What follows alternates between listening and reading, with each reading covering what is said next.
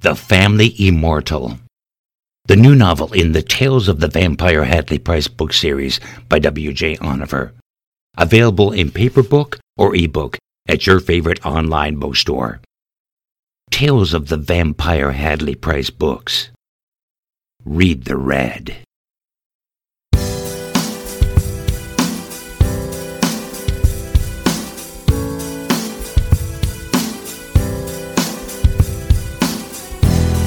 Vampire by a Campfire. Copyright 2020, Warren Oniver. A short story based on characters from the Tales of the Vampire Hadley Price books by W.J. Oniver. And now, Vampire by a Campfire. Read by the author.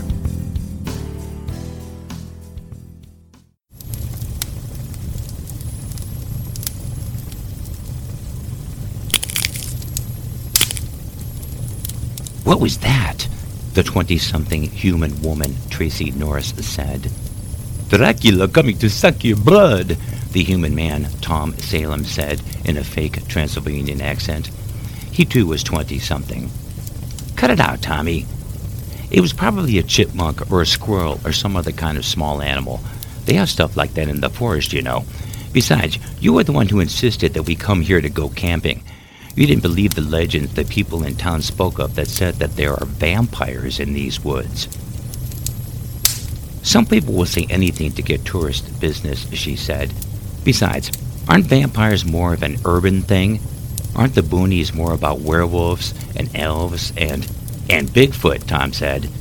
Maybe they came up with the vampires in the woods idea to be more original.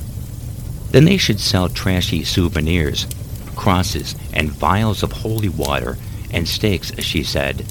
The things they can do with plastic and red food coloring these days. Tracy adjusted the blanket around her shoulders and cuddled closer to her boyfriend.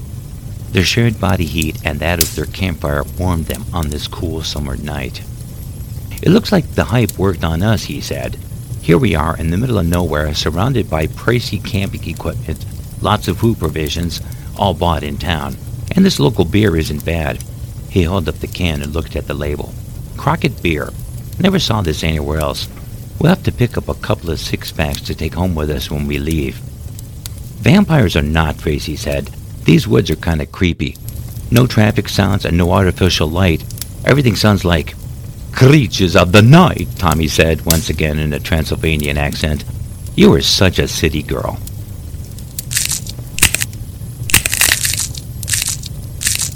That was not a small animal, she said. Don't be afraid, a woman's voice came from the dark. A moment later, that woman left the shadows of the forest, entered the campsite, and walked into the warm glow of the campfire. It was not a small animal. It was, however, a small woman. Short, petite, pretty with long red hair. Another person, a man much taller than she, also walked out of the darkness. Tom and Tracy identified the woman as another 20-something. The man was a few years older. Her father, maybe her uncle. It looks like we're not the only ones here in search of things that go bump in the night, the redhead woman said. You have heard about the rumors about this place. Yes, Tom said, we have. My girlfriend and I were just saying that it was a great marketing strategy to bring in the tourist. He paused. I'm Tom, and this is my rather jumpy girlfriend, Tracy. Tracy laughed. You scared the hell out of me. I mean, like, you're a cute woman. Why would anyone be scared of you? Still, you gave me quite the fright.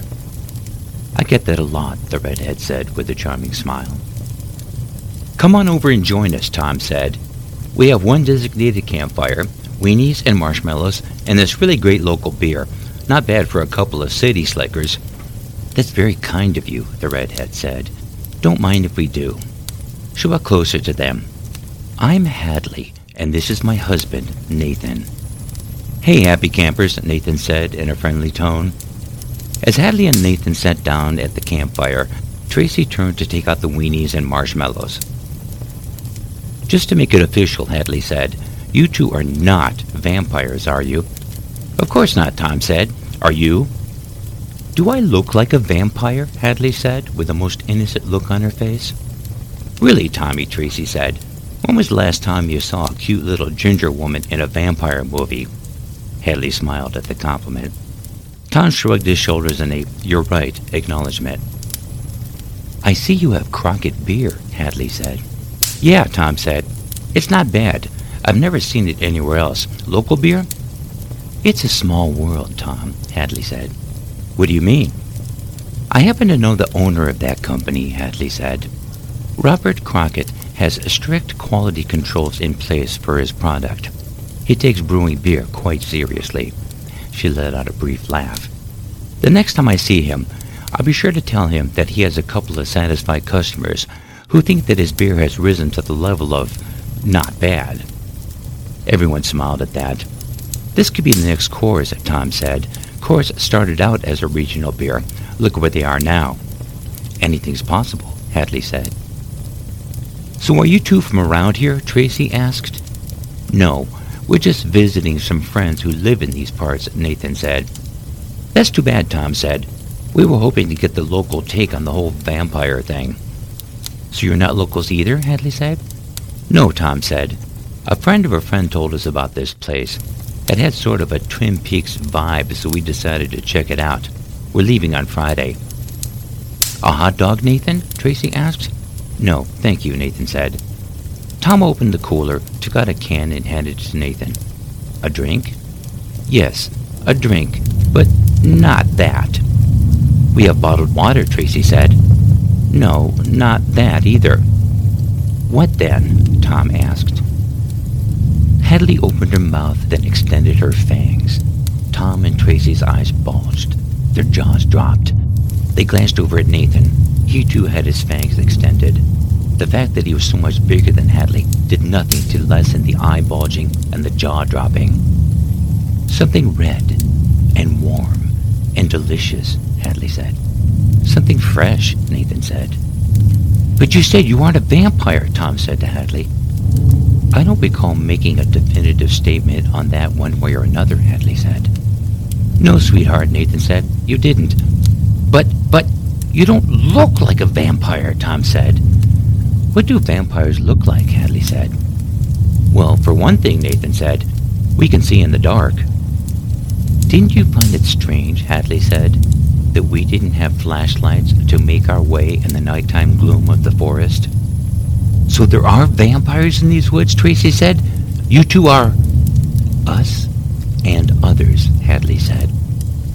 The only thing more frightening than having two vampires with them was the confirmation that there were other vampires out there somewhere in the dark. "I don't want to die," Tracy said. She started to cry. "Kill you?" Hadley said in a calm tone that was in direct contrast to Tracy's. "No, we're not going to kill you. You have been most welcoming to us. You did us the courtesy of sharing your campfire. You offered us food and drink. We are, however," Nathan said, "going to drink your blood." The vampires were on the humans with a strength and speed those humans were unable to match. Hadley took Tom. Nathan took Tracy. Their screams were silenced, but even if they weren't, out here, in the woods, in the middle of nowhere, there was no one to hear them. Fangs stabbed into neck arteries. Red, warm, delicious blood. When they were done feeding, Nathan took Hadley in his arms and kissed her passionately.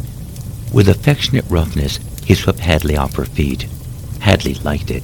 She was hardly fragile. "There's just nothing like bloody kisses," Hadley said with a wicked laugh.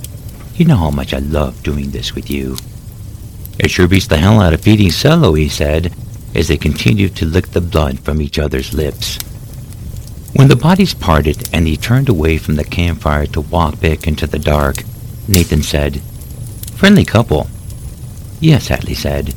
She took one last look at the humans unconscious on the ground. "They are." The vampire's influence ensured that Tom and Tracy would wake up the next morning with no memory of their visitors. Their gracious hospitality went a long way in Hadley and Nathan's decision to let them live.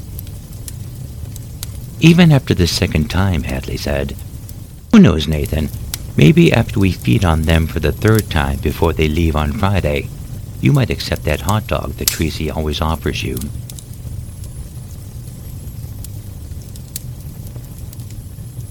Vampire by a Campfire, written and read by W.J. Onifer. Get your copies of Tales of the Vampire Hadley Price books at your favorite online bookstore. Music by Jason Shaw at Audionautics.com. Sound effects from Zapsplat.com. Like us at Tales of the Vampire Hadley Price Books on Facebook.